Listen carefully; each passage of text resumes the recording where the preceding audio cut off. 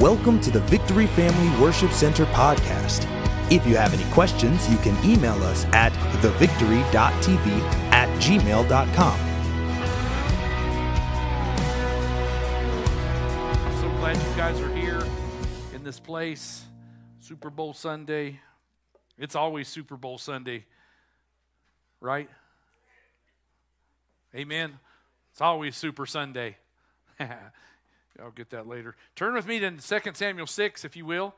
2 Samuel chapter 6, while everybody's getting their seats. The outlines are available. I think there's paper outlines. Everything's available on our app. Just go to Sunday Experience and click on Sermon Notes, and it'll take you right to the notes, everything I'm going to be speaking today. And we're going to go to 2 Samuel 6, and I'm going to read the entire chapter to you. Buckle your seatbelts. Okay, 23 verses, not chapters. 23 verses, and I promise you, you say, well, that's a lot, Pastor. Well, we need a lot. You know what I mean? We need some fixing. We need some things in this place. I promise you this will be the best time you spent. This is better than Netflix, better than social media. We need the scriptures, amen? 23 verses, buckle down. Here we go. This is what the Word of God says in the Bible. 2 Samuel 6, beginning with verse 1. Again, David gathered all the choice men of Israel, 30,000. And David arose and went with all the people who were with him from Baal, Judah, to bring up from there the ark of God, whose name is called by the name the Lord of hosts, who dwells between the cherubim. So they set the ark of God on a new cart. Everybody say a new cart. And brought it out of the house of Abinadab. Now, I'm going to stop here and tell you something, that I'm going to pronounce these names as they look. I've studied all these names, and I can't pronounce them because I don't speak this language, because you don't pronounce them the way they sound, okay? So bear with me, and I'm going to pronounce them just how this white boy from West Texas would say it, okay? I don't know any other way to do it. So they brought it to the house of Abinadab, which was on a hill, and Uzzah. You don't say the ooze when the Greek, in the Hebrew, you don't say the z's, it's ua. So it'll throw you off. So Uzzah and Ahio, I want to say Ohio, but it's Ahio. They're tricky names. So Uzzah and Ahio, the son of Abinadab, drove the new cart. And they brought it out of the house of Abinadab, which was on a hill, accompanied the ark of God. And Ahio went before the ark. Then David and all the house of Israel played music before the Lord on all kinds of instruments of fir wood, on harps, on stringed instruments and tambourines and sistrums and on cymbals. And when they came to Nachon, that's not Nacho with an N, it's Nachon. When they came to the threshing floor, Uzzah put his hand on the ark of God and took hold of it because the oxen stumbled. Then the anger of the Lord was aroused against Uzzah, and God struck him dead from his error, and he died right there by the ark of God. Then David became very angry because of the Lord's outbreak against Uzzah, and he called the name of the place Perez Uzzah to this day. David was afraid of the Lord that day, and he said, "How can the ark of the Lord come to me?" So David would move the ark of the Lord with him into the city of David. He would not move the ark of the Lord with him. He left it there. He basically said, I'm not doing this anymore. So David took it aside into the house of Obed-Edom the Gittite. The ark of the Lord remained in the house of Obed-Edom for 3 months. And the Lord blessed Obed-Edom and all of his household. Now it was told to King David, saying, hey, look, the Lord has blessed the house of Obed-Edom and all the things belonging to him, because the ark of God is there. The ark of God is there. So David went and brought up the ark of God from the house of Obed-Edom to the city of David with gladness. And so it was, when those bearing the ark of the Lord had gone 6 paces. Everybody say 6 paces. 6 steps. When they had gone 6 steps, he sacrificed oxen and the fatted sheep. Then David danced before the Lord with all of his might. And David was wearing a linen ephod.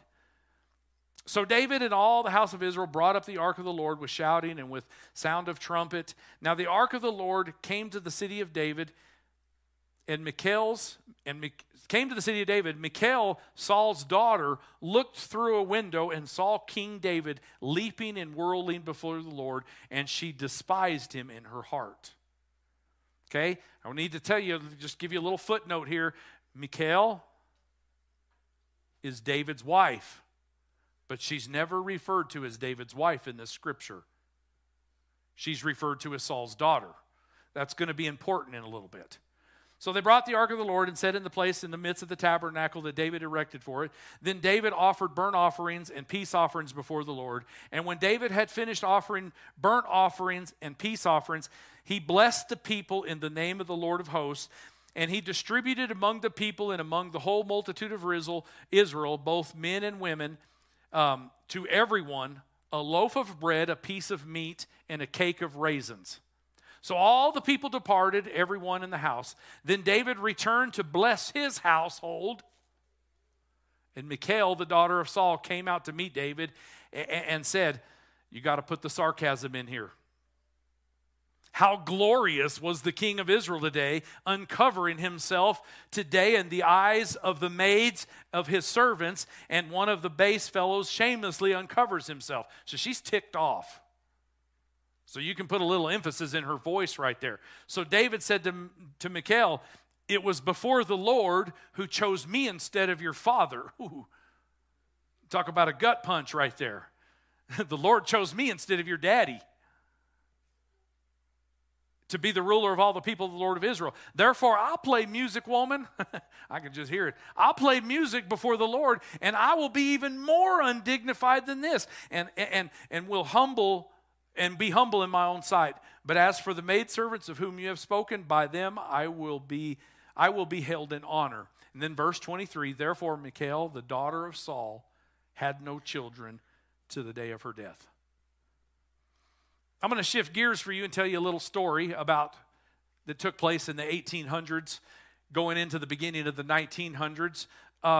They discovered and they had realized and they determined that mosquitoes had nothing to do with malaria in the 1800s and the early 1900s. Experts believe that ants, those little creatures that crawl, were the culprit behind the malaria infections that broke out in the 1800s. The experts of the day believed if everything they had, that in the areas where there was malaria and yellow fever, where it was breaking out, they believed that the ants were making the people sick. And so this misinformation or this misthinking or this misunderstanding of reality was responsible for the deaths of over 20,000 people during this one of the most ambitious building projects in all of human history. They were working on this 50-mile stretch called the Panama Canal. You know what I'm talking about. It's what connects the Atlantic Ocean to the Pacific Ocean. The canal would save boats about 8,000 miles. It's a shortcut. Otherwise, if they didn't have this, they would have to go around South America. And so this canal saved them 8,000 miles. The French were in charge of this project at the time, but they eventually ran out of money, and the project was scrapped for a while. They were 30 years into this project. They worked on this project for 30 years, and had already spent they had already spent about $7 billion in today's currency. And then thanks to Teddy Roosevelt and the United States' ambition to desire a shortcut for military purposes, the U.S. took on this project. And so you have to understand, during the first 2 decades of this project, 20 to 30,000 people died, and almost all of them died of fever and malaria. And none of them got that disease from ants. And yet experts believe that it was the ants that would bring the disease up from the earth. And so everybody just determined, and all the experts said, we got to stop these ants. We got to get rid of the ants. We got to eradicate the ants. The experts incorrectly believe that we got to get, at all costs, we got to wage war on these ants. They wouldn't even put screen doors up and screens in the windows in the hospitals because we got to stop the ants. And so what they would do is they would do everything they could. The fruit trees trees where the ants like to go. They would put crockery rings around the fruit trees, and they would fill those with water because that would kill the ants. They even believed, they believed that the ants were going to come into the hospitals, and they were going to come up, and all the people that were in the hospitals, they were going to make these people were going to sick. You have to understand, 3 out of 4 people that were in the hospitals, that were admitted to hospitals at this work site at the Panama Canal, 3 out of 4 people died that were in the hospital. That was the statistics. And so every hospital bed, all 4 legs, they would set that leg in a bowl of water so that the ants would not be able to crawl up the leg of the bed, and the ants would eventually die. And yet the windows were fully open. And you know what loves stagnant water and man-made pools of fresh water? Mosquitoes that carry malaria. So this disease was running rampant, and they were trying to keep the ants away, and they're trying to do all this, but mosquitoes were the real problem. And so the Americans finally took over, and someone finally got a clue, and they put 2 and 2 together, and they realized, hey, it's the mosquitoes. It's not the ants. So the hospitals, they came in and they put all these screens in the windows, and they fixed all the doors so that the mosquitoes couldn't get in. They got rid of all the freshwater moats and the little bowls of water, everything that would attract mosquitoes. And then finally, in the final 10 years, going up to 1915, when the Panama Canal was finally opened, in that time, only 3,000 additional people had died. When 22,000 to 30,000 people had died in the previous 2 decades. The point of that story is this: you can do the right thing the wrong way. It doesn't matter what theater you're in. It doesn't matter what you're in. You can do the right thing the wrong way. They were fighting a disease. They were doing everything they could to get rid of this disease. They just happened to be fighting the wrong enemy. And they were trying to get rid of ants when it was the mosquitoes that were the problem. And that's exactly what's happening in this story. Uzzah is doing the right thing, but he's doing it the wrong way. It was David's heart to bring back God. It was his heart to bring God back to the center of his life and bring God back to the center of the nation of Israel. And it wasn't long after David took over the city of Jerusalem that was controlled by the Jebusites that David realized, and he had this great desire to bring the Ark of the Covenant back to where it had been sitting stagnant and static for 3 decades. See, the Philistines had taken over control of the ark because they thought it was sacred memorabilia.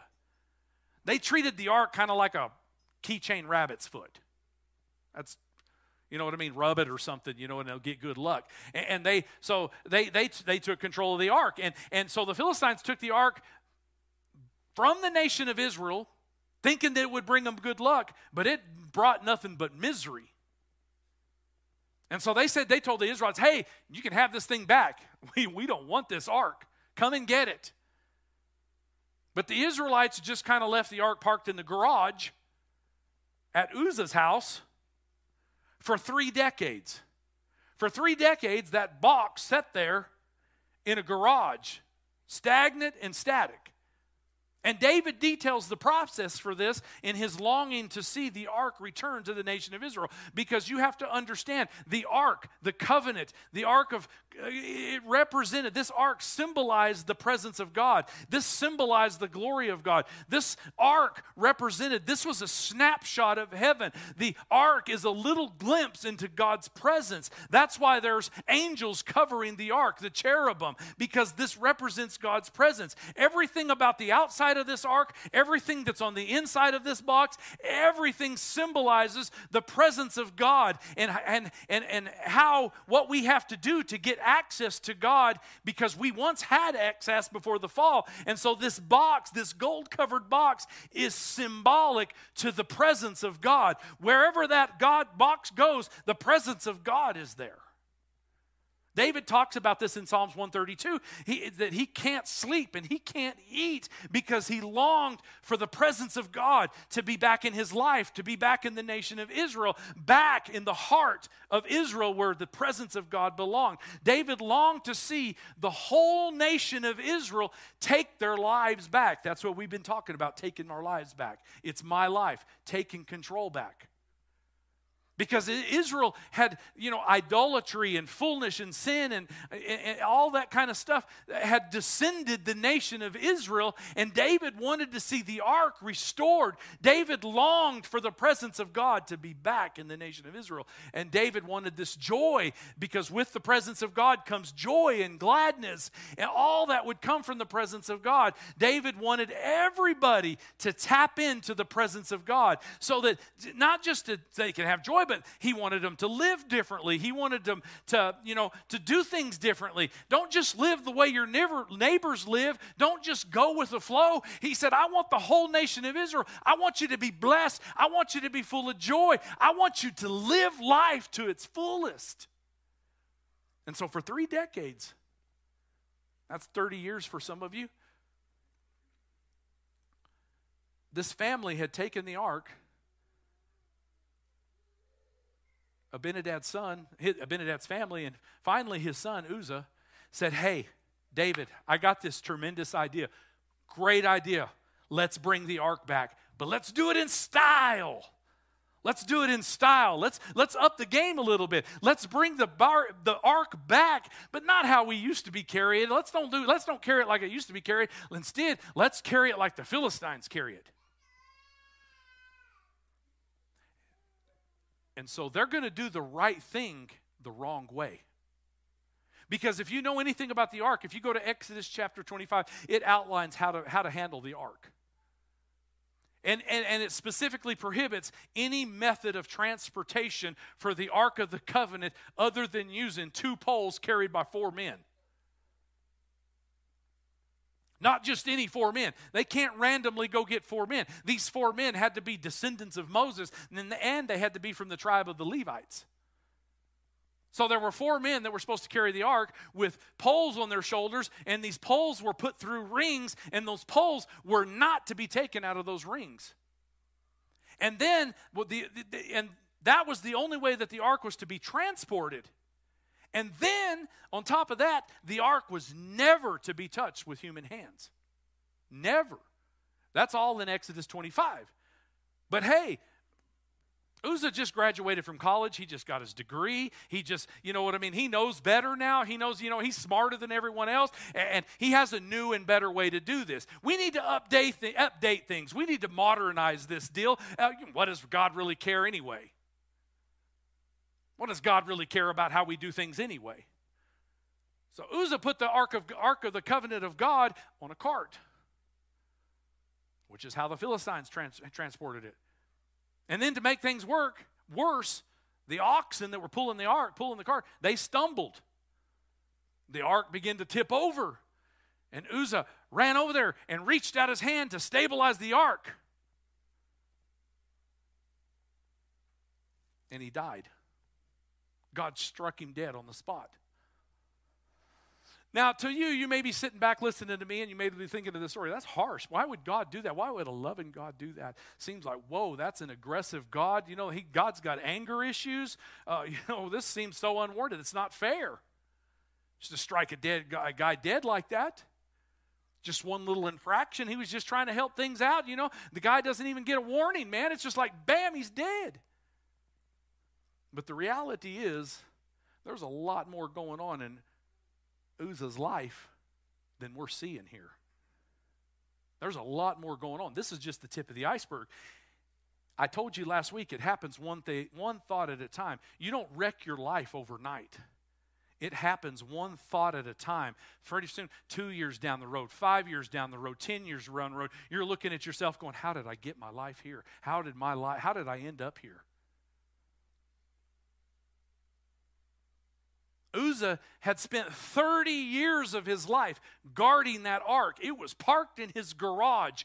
He had a very good understanding about the regulations concerning the ark because, after all, he got it in his garage. Uzzah had access to all the information. He knew the rules. He understood what was out of bounds. He understood how you handle these things. See, sometimes we wonder why our life is a mess right here in the church. And man, it just doesn't seem fair, Pastor. It just doesn't seem. The truth of the matter is we all have access to the rules concerning the truth about our lives. We all have access.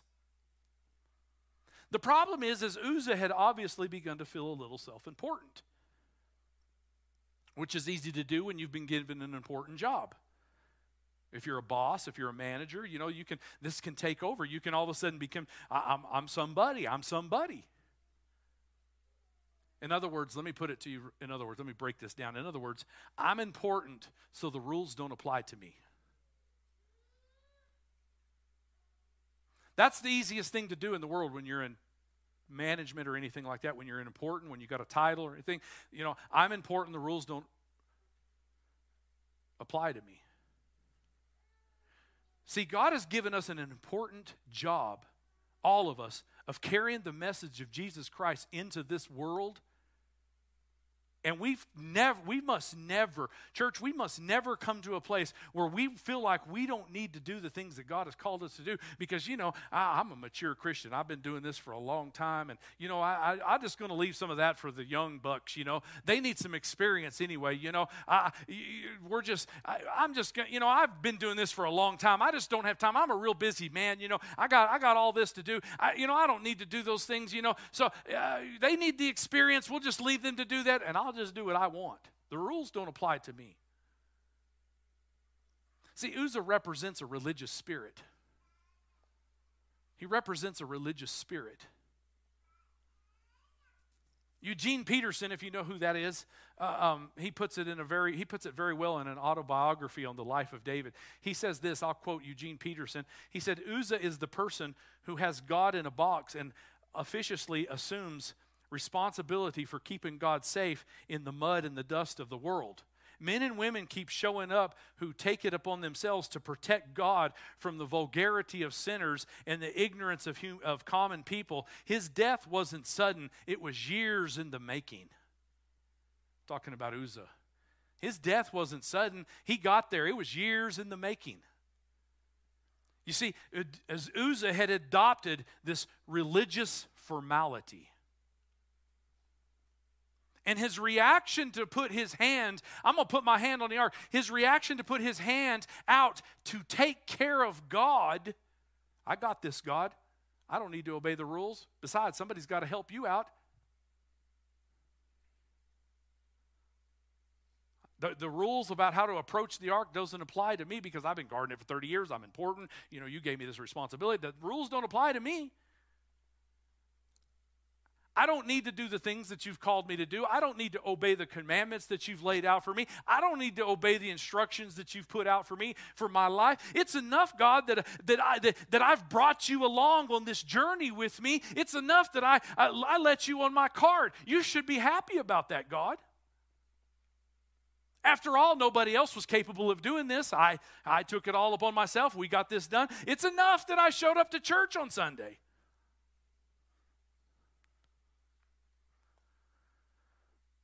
Look, God, look at that nice little cart I got for you to ride on.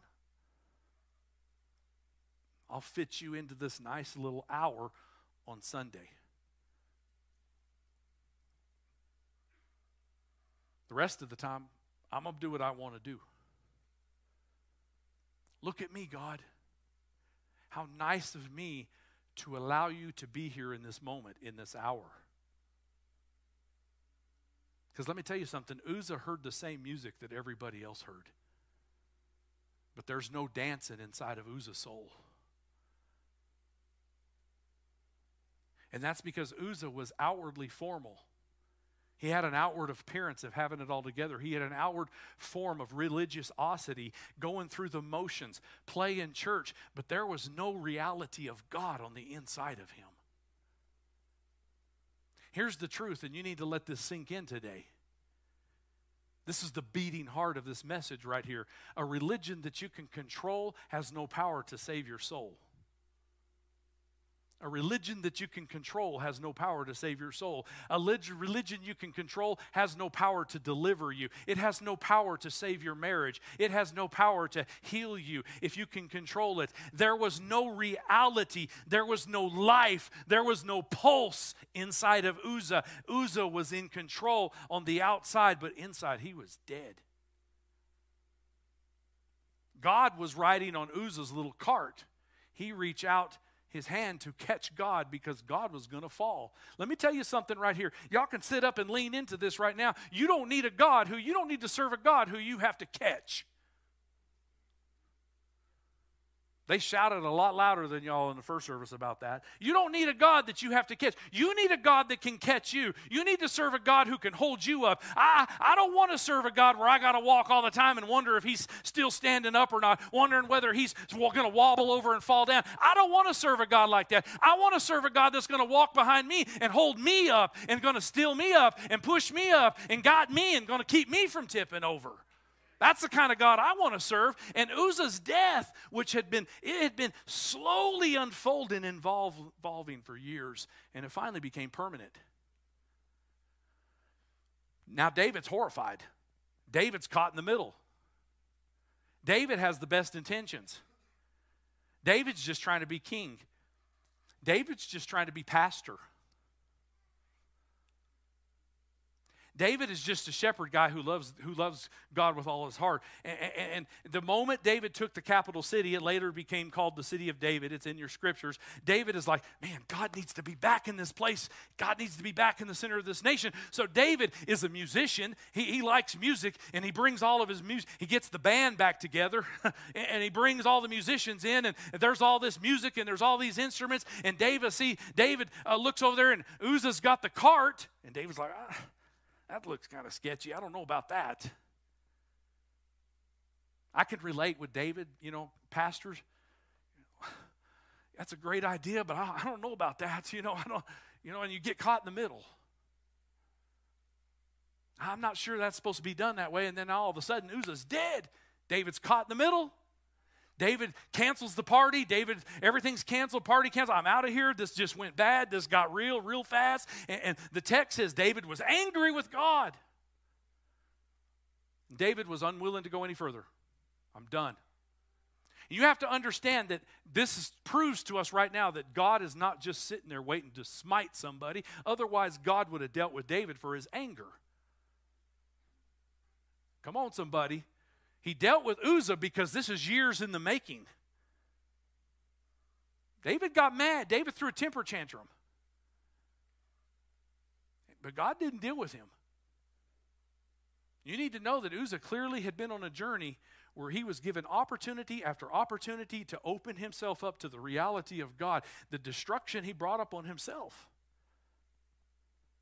In my words, Uzzah had been playing church for 30 years without opening himself up to the reality of God's presence, without opening himself up to the reality of the Holy Spirit, without opening himself up and letting God do a work on the inside. There's a lot more to the presence of God than just an outward appearance. There's a lot more to the presence of God than just showing up to church for an hour on Sunday. For Uzzah, there was more to this, and we're just seeing his outward professionalism because he's got a job to do, and he's an important guy. Now David's mad. David's confused. David doesn't understand. And listen, and God does nothing but keep pouring out blessings. Which is really exciting to me because that tells me that, listen, looking at David's life, he got mad, he got angry, he's ticked off. And that tells me that God kept pouring out blessings. That tells me that God can handle your emotion. God can handle your emotion. God is big enough to handle you this morning. God is big enough to handle whatever you got going on inside of your heart. God is big enough to handle you when you're frustrated. God can handle you when you're confused, when you're hurting, when you're broken, when you're sad, when you're mad, when you're crying. God can handle that if you'll bring it to him. And so David leaves the ark. He said, I'm done with this. He leaves the ark at Obed-Edom's house, and God just still pouring out blessing. The scripture said he blessed Obed's house. Blessed his house. God is so good, he even blesses people when he's ignored. And David's heart hears about these blessings coming down, and he says, man, I got to have some of that. We got to get that ark back to this place. And David says, all right, let's do this again. Let's do this again. But this time I've learned a lesson. See, I don't know how many times I can relate to this. As a pastor, screwed up, made a mistake. Let's do this again. Let's try this again. David assesses the situation. I can imagine David probably said, this time, you know what? Let's do it God's way. Good idea. Let's do things God's way. This time, let's read the book of Exodus 25 and let's see what it says. This time, you better bring 2 poles. And this time, listen, we're going to carry the ark properly. And listen, get that cart and make a bonfire at it. Burn that thing down because we're not using that thing no more. And so they get the poles and they get the 4 men from the descendants of Moses, the tribe of Levi. They get the 4 men, they get the 2 poles, and they stick them in the ark. And they got all that together. And they lift the ark and they start marching. 1 step. 2 steps, 3 steps, 4 steps, 5 steps, 6 steps. And on the 6 steps, David said, stop right there and don't move another muscle. They're about to take the next step, and David says, no, stop right there. David stops everything dead in its tracks, and they hold the ark perfectly still because David said, hey, now bring in the sacrifices. Bring in the sacrifice. The sacrifice is butchered. They offered it to God. They take some time to worship God, if you will. They take some time to honor God, if you will. They take some time to just say, thank you, God, for everything that you've done. We're told that it just wasn't any sacrifice either. If you study this, we're told it was the exact form of sacrifice. There's many different sacrifices in the Old Testament, but one of them, the one that David did here, was called the burnt offering. And the difference in the burnt offering and all the other offerings is before the burnt offering is offered up, hands would be placed on the head of the beast. And this was symbolic to all the sins being transferred upon the head of the beast. And this was basically saying, hey, there is a price to be paid for what I've done. I'm putting my sins upon the head of the beast. And that process had to take place. And instead of me bearing the weight of my sin, thank God that I can transfer my sins to the head of this animal. That's what they were saying. And essentially, it's a picture of the cross. There's a substitute. See, the whole system of burnt offering was a way of looking forward to the day that Jesus would be hung on a cross. And Jesus, as Jesus was hung on the cross, Isaiah even said, the sins of all of us were laid upon him.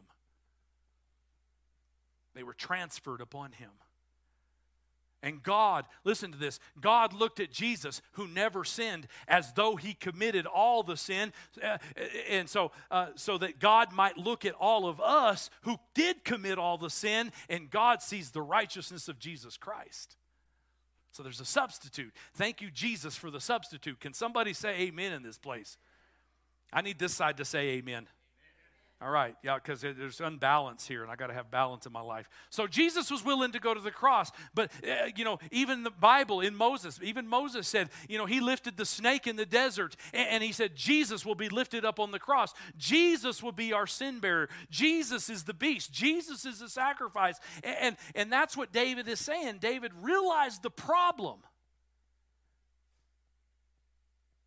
Uzzah had this religious formality. Uzzah had this deadness on the inside, being stagnant on the inside. Uzzah was simply putting God on his little toy cart. And David basically saying, wait. I realize now the only way that I can stand before God, the only way that we can stand in the presence of God, someone has to deal with our sin nature, and someone has to deal with our hearts. Before you're going to see breakthrough in your marriage, God's got to deal with your hearts. Before you're going to see breakthrough in any area of your life, before you're going to see blessings, before you're going to see anything, any kind of victory, God's going to deal with your heart. You're going to have to stop on the 6th step, and you're going to have to honor God, and you're going to have to worship God, and you're going to have to repent, and you're going to have to put God first, and you're going to have to acknowledge him. And David was pointing forward to the cross, and it's significant this is the 6th step because the Bible represents seven in the Bible represents completion and fullness, and it's like the seventh day is a week. You know, on the seventh day, the sixth day, then we begin a new week. And David was saying on this sixth step, this is the place where the sacrifice has to be offered. There is no completion without forgiveness. Nothing can be accomplished without God's power. Nothing.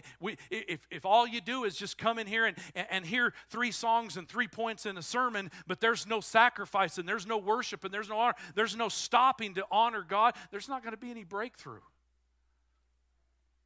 The only way that any of us can have a right relationship with God is through the blood of Jesus Christ that's running down the mercy seat of God under the angel's gaze. And it's not about us being good enough, folks. It's carrying God in our cart. Going to enough services, going to enough Bible studies, doing enough check boxes that, so that God will eventually go, oh, you're doing good. It's all about someone who has done nothing wrong, who is willing to pay for our sins so that we could be made whole, and then and only then can we make the 7th step. Only then can we be right with God. Only then can we be wholeness. Only then can there be peace on the inside. Every one of us crave peace. Every one of us crave and desire that peace of God that surpasses all understanding. We all need it, but you're going to have to stop on the 6th step and honor God and worship Him. And on the 6th step, that's where we sacrifice. That's where we worship. We don't have to sacrifice a beast in here this morning, but we do have to crucify them, sacrifice the flesh. I don't feel like singing. I don't feel like worshiping. I don't do like, oh, bless God. I don't want so much of that. Then just stay on the 6th step. You're going to be stuck on the 6th step.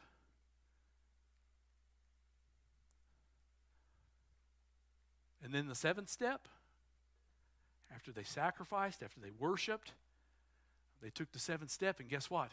Ooh, the music began to play. The music began to play. David began to dance. He began to dance unto the Lord. But as David danced, he realized there's still a problem. David was wearing royal garments. David realized what was happening. The ark is passing by. The ark is passing by. See, people saw a box covered in gold. But David realized, that's the king passing by. That's the King of Kings passing by. That's the King of Kings. David realized he's a king. Yes, he's a king, little k, but he realized the King of Kings is passing by. The king, this is the King of Kings. This is the Passover lamb. This is the one whose blood was spread over the doorsteps of the household in Egypt that pointed to Jesus. This is the same blood that ran down the mercy seat of God that pointed to Jesus. David realized in this moment that the king is passing by. The king is passing by. This just ain't any box. This is the king. This is the king. I got to dance. I got to get excited. This is the king. And when you realize that your sins have been paid for and that you've been forgiven, not because of anything that you can do, any religious formality that you have, any structures that you can have, but you've been forgiven not because of anything that you do, but somebody else paid the price for that. A third party that was innocent, that shouldn't have paid the price. When you realize someone took your place, all that's left to do is dance, folks. Dance and get excited. That's all the left to do. Let the joy carry you away. Let the music swirl in your soul. Let yourself be free. Let yourself be happy. Be excited when you come to church. Be excited that you come into the presence where the King is passing by. Don't get preoccupied. Well, what are people going to think about me? If I raise my hands, what are they going to think? Am I doing this right? David just didn't care. He just began to dance to all the glory of God. David just didn't dance. He did it with all of his might and just got excited and began to leap in joy and dance everywhere. He didn't give a rip what you thought. He was leaping and whirling and joyful, and he realized that the king is passing by. See, David was part of the parade. David was part of the show. David was bringing the ark into the center of a nation, back into the church, back into the presence of his family. David was bringing that presence back into the whole nation. Everybody was going to get excited. Everybody was going to get some of this. Everybody got to experience this. So more people, the whole nation's going to experience this joy that is found in this relationship with Jesus Christ. The King is passing by. And so he's excited. So what about Michal? That's pronounced Michal, by the way. Michal. I'm going to call her Michal. As you read this, it's safe to say that David did all right. David's excited. David's on top of the mountain. But what about that little footnote? David's dancing in the middle of the street.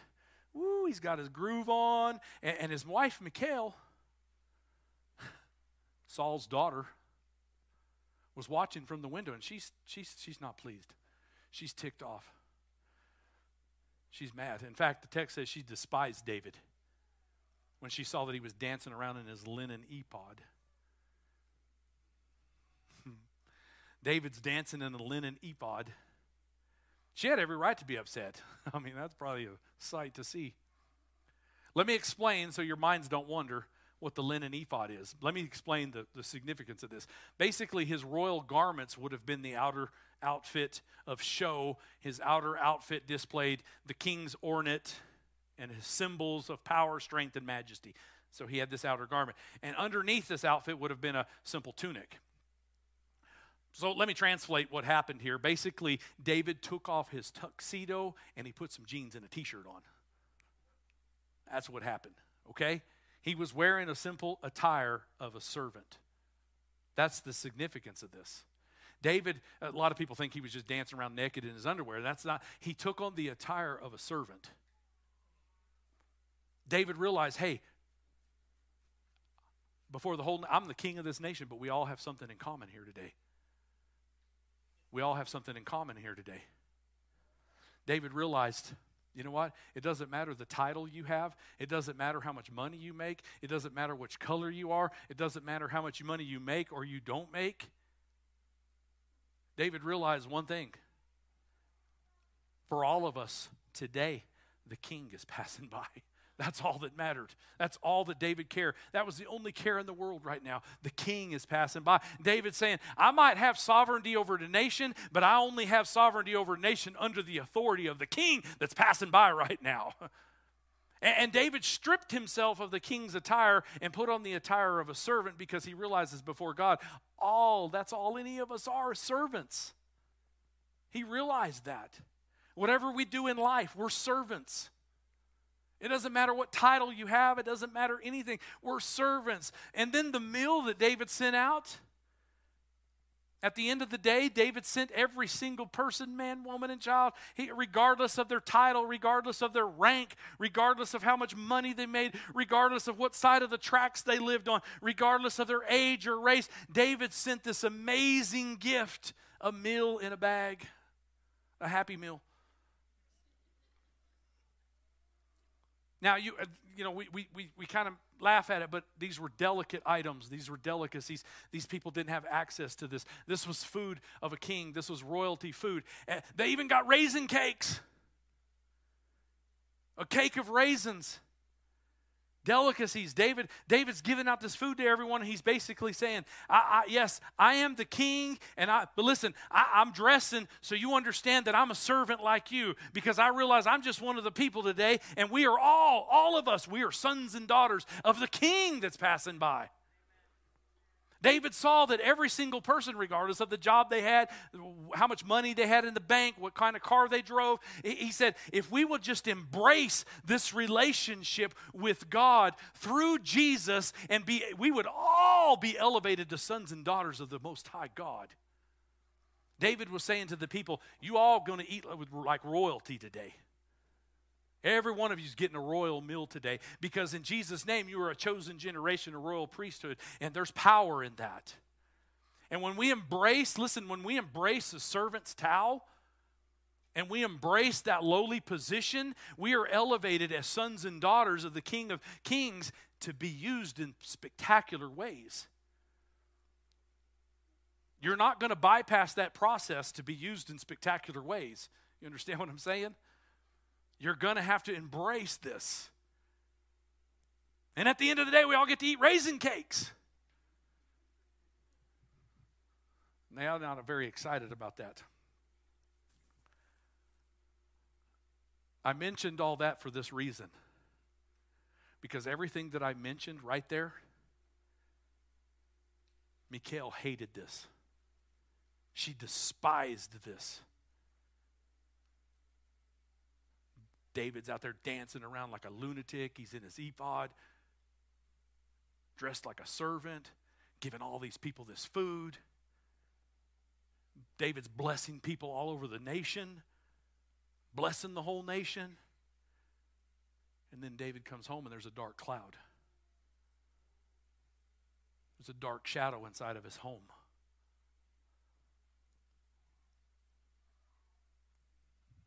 And I just want to stop right there and speak to you that God doesn't just look at what's going on the outside.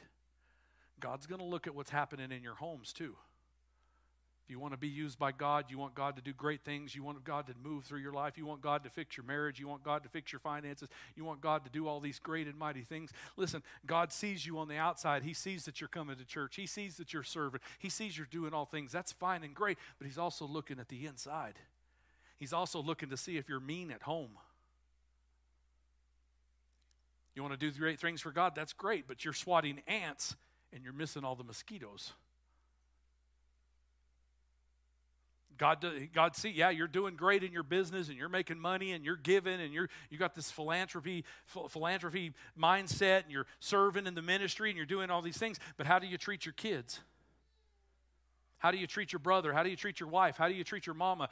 Teenagers, kids, how do you respect your mom and daddies? Mothers and fathers, do you exasperate your children? It's in the Bible. David comes home and he has this issue. David's wife, Michal, is like, how undignified of you in the sight of all these servants wearing that linen ephod. How disgusting and disrespectful. Can't believe you would do something like that. Or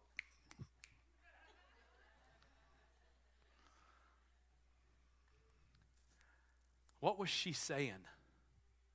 If you want to understand the meaning of what's going on here, you got to understand her backstory. 3 times in this passage, Michal is referred to as not as David's wife, but as Saul's daughter. As the daughter of Saul.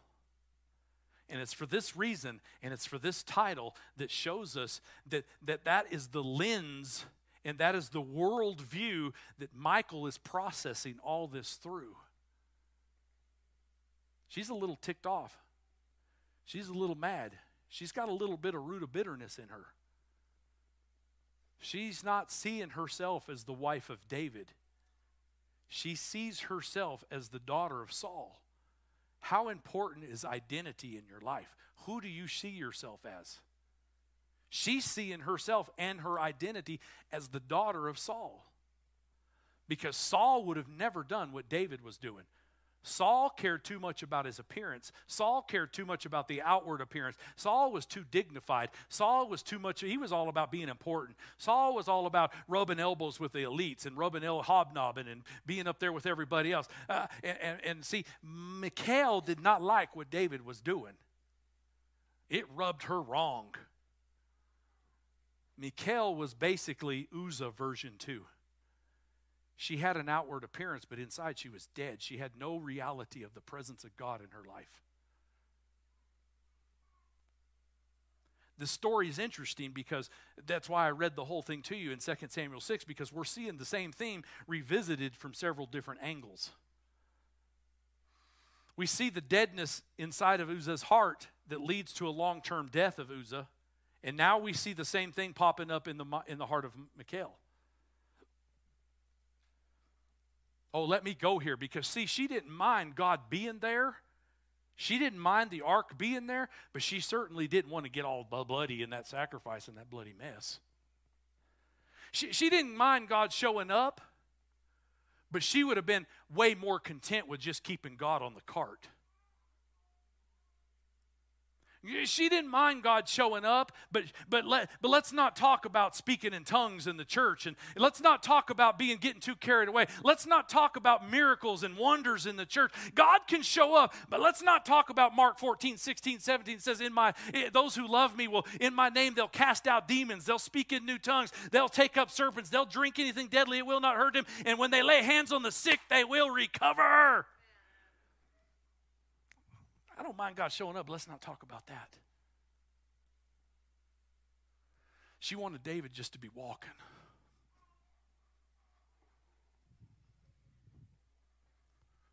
Don't get crazy about all this, David. Stop the leaping. Don't get caught up in all that mess. We're dignified, bless God. Hog leg, fog leg, bless God. I don't mind a little God on Christmas and Easter, but we don't need to be carried away. A religion that you can control has no power to save your soul. See, God didn't just come to affect your schedule. God came to radically turn your life upside down.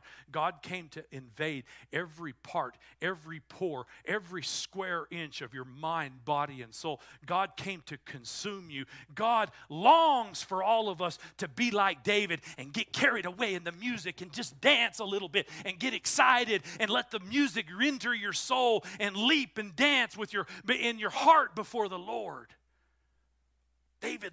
God longs for that, for his people to do that.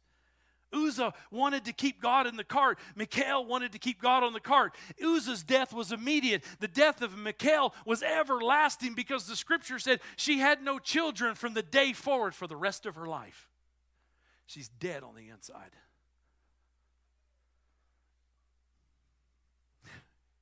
You can't multiply unless you're going to dance.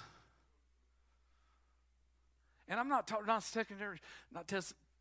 necessarily talking about just getting your boogie on and dancing, although that's cool too. I'm talking about stopping on the sixth step and crucifying your flesh and honoring God and worshiping with everything in your heart and worshiping with your mind, body, and soul and honoring him and letting him do something in your life. I believe Sunday mornings is all of our sixth step,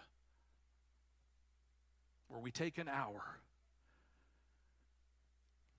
to worship and honor and sacrifice. See, on multiple occasions, I'm almost done. On multiple occasions, Michal had multiple opportunities to be involved in the lineage of David. But God instead chose Bathsheba.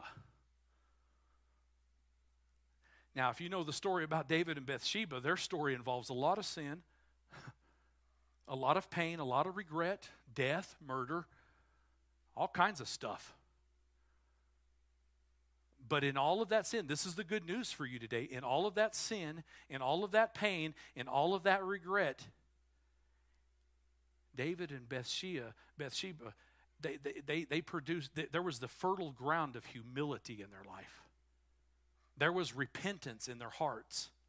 There was gratitude for God, who is a good God, because God washes away our sin and he washes us white as snow. So God is not looking for the perfection of Michal or the perfection of Uzzah, who looks at the outside, but on the inside there's death. On the inside there's nothing but emptiness and pride and content. God is looking for someone with a broken spirit who's willing to obey him, who's willing to open themselves up, who's willing to be imperfect, who's willing to make mistakes, who's willing to fall on their face, who's willing to trust him for their salvation, who's willing to I just want to impart this truth into you right here today. It's my life. You got to hear this today. You got to guard the man in the mirror. I talked about that in the first week. I talked about you got to focus. And then I talked about it's your thoughts, your mind. And this is week 4. Israel, if you want to come, music want to come, that's to help you know that we're fixing to quit. It's just purely materialistic. Don't focus on them. Please hear these points. Write these down. Fill in the blanks real quick. This is your assignment from this on forward. I'm closing this series out. We're done. The first step is don't let failure stop you. Don't let failure stop you. David started in 2 Samuel chapter 6 with some great intentions. I want to bring the ark back. That's awesome. That's amazing. No sooner had he done it, someone's dying, someone's mad. Happens in the church all the time. David's mad, everything's going bad. And David took some time. 3 months later, David says, you know what? I'm going to give it another shot.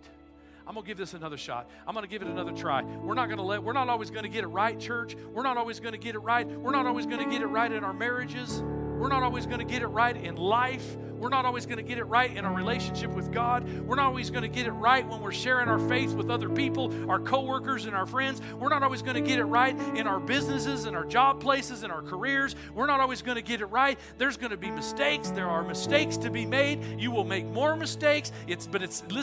Life is messy at times, but you just keep going. Keep going. Keep trying. Keep going. Don't give up. There's power in David showing up again. 3 months later, you know what? I'm going to do this again. I love the story of WD-40. How many have WD-40 at your house? Or in your car? Or in your bathroom? Or I don't know. I love how the story of how WD-40 got its name. WD-40 comes from the fact that it was the 40th attempt that the chemist Norm Larson attempted as he was trying to come up with the perfect anti-corrosion spray, something that would displace water. WD-40 literally means water displacement perfected on the 40th try. Look it up. It's the truth. That means 39 times he failed. 39 times he missed the mark. 39 times he sucked it up. 39 times he was at the beakers and had the Bunsen burners out and looked like Breaking Bad. 39 times he could have walked away. 39 times he could have threw in the towel. 39 times he could have said, you know what, I'm quitting on the church. 39 times I tried the church. I tried this, pastor. It doesn't work. 39 times he kept showing up. He said, I believe I can do this. I believe I can do this. I'm going to keep trying. And let me just encourage you. It may take 40 tries. It may take 50 tries. It may take a lifetime of tries. But keep showing up. Keep getting up. Keep trying. Don't let failure stop you, church. Mistakes are going to be messy. Relationships are going to be messy. Life's going to be messy. But thanks be to God that God's not looking for our perfection. Perfection is found in Jesus Christ. One of my mantras here at this church is strive for progress, not perfection. Make steps. Take steps. You know what I mean? Satan, you get kicked back by life, take another step. Keep trying. Don't quit. And then secondly, you're never more vulnerable than when you're in a victory. You are never more vulnerable to the attack from the enemy than when you are in a victory. See, David had victory in his heart. I want to do this thing. The enemy attacks Uzzah's religiosity. David gets the ark into the city successfully. Everyone's got raisins. David goes home and bam. Sucker punch waiting for his home by his wife. The enemy will almost always come after you after the mountaintop experience. Always. Every time you come down from the mountain, I've been connecting with God. What a great service. I'm growing, man. I'm seeing things happen. I'm just growing, and I feel like I'm growing inside. That's when you want to be on guard. Guard yourself. Guard the man in the mirror. I talked about it. I spent 45 minutes time. Go read that service. Guard the man in the mirror. The enemy will try to do something to mess with you right there. Satan saw an opportunity for David to get discouraged, and David's going home, and Michal is just there throwing shade. She's like a shade tree. I could just hear I could just so relate with David, man. It just makes me emotional sometimes because David said, no! You don't know the hell I've been through, woman. I'm going to get even more undignified. I'm going to dance even more. I'm going to ratchet up my passion some more. I'm going to throw a little gas on the fire. I'm going to dance more. I don't care if you like it or not. I'm going to sing. I'm going to turn the music up. I'm going to make it louder. I'm going to do it more. I'm going to ratchet this thing up. You don't know what I've been through. Some of you, you've been through some stuff. Ratchet it up. Ratchet it up. Turn the passion on. Listen, David said, I see the enemy is attacking this. Satan tries to come snuff out your fire, pour more fuel on the fire. Ratchet up your passion. When Satan attacks, don't take it as a sign you're doing something wrong. Look at it as evidence you're doing something right. Woo! And then lastly, I got to say this, and then I'm done. You got to hear this. You got to take away this. What you see is what you get today. What you see is what you get. See, they all looked at the same box.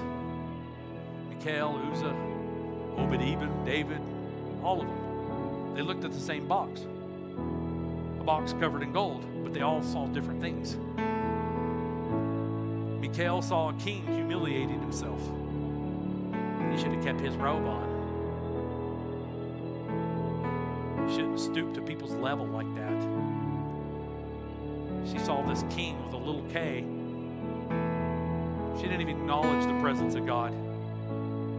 She was more worried about her husband dancing in his ephod. Never even acknowledged the king.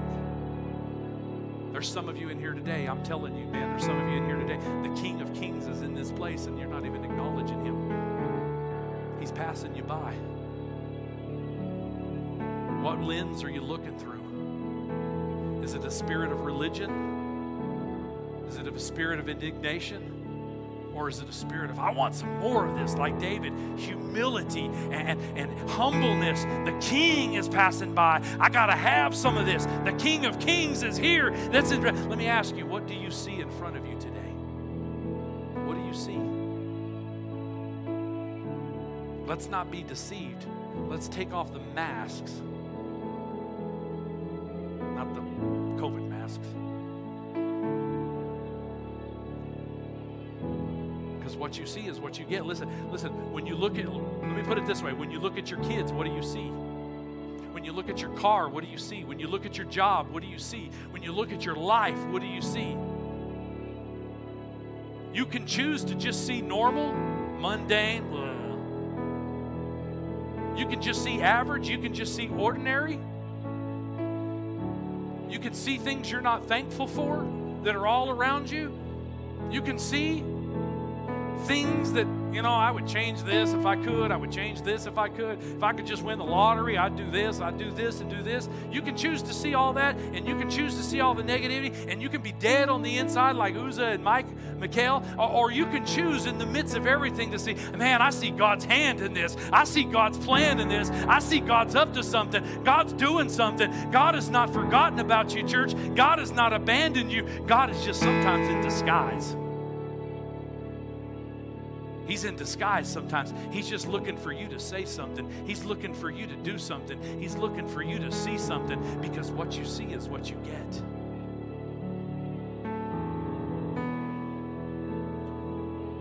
Every sixth step, we got to learn to trust God and honor God and stop and realize the King is passing by. Everybody stand with me. Everybody stand with me. We're going to pray.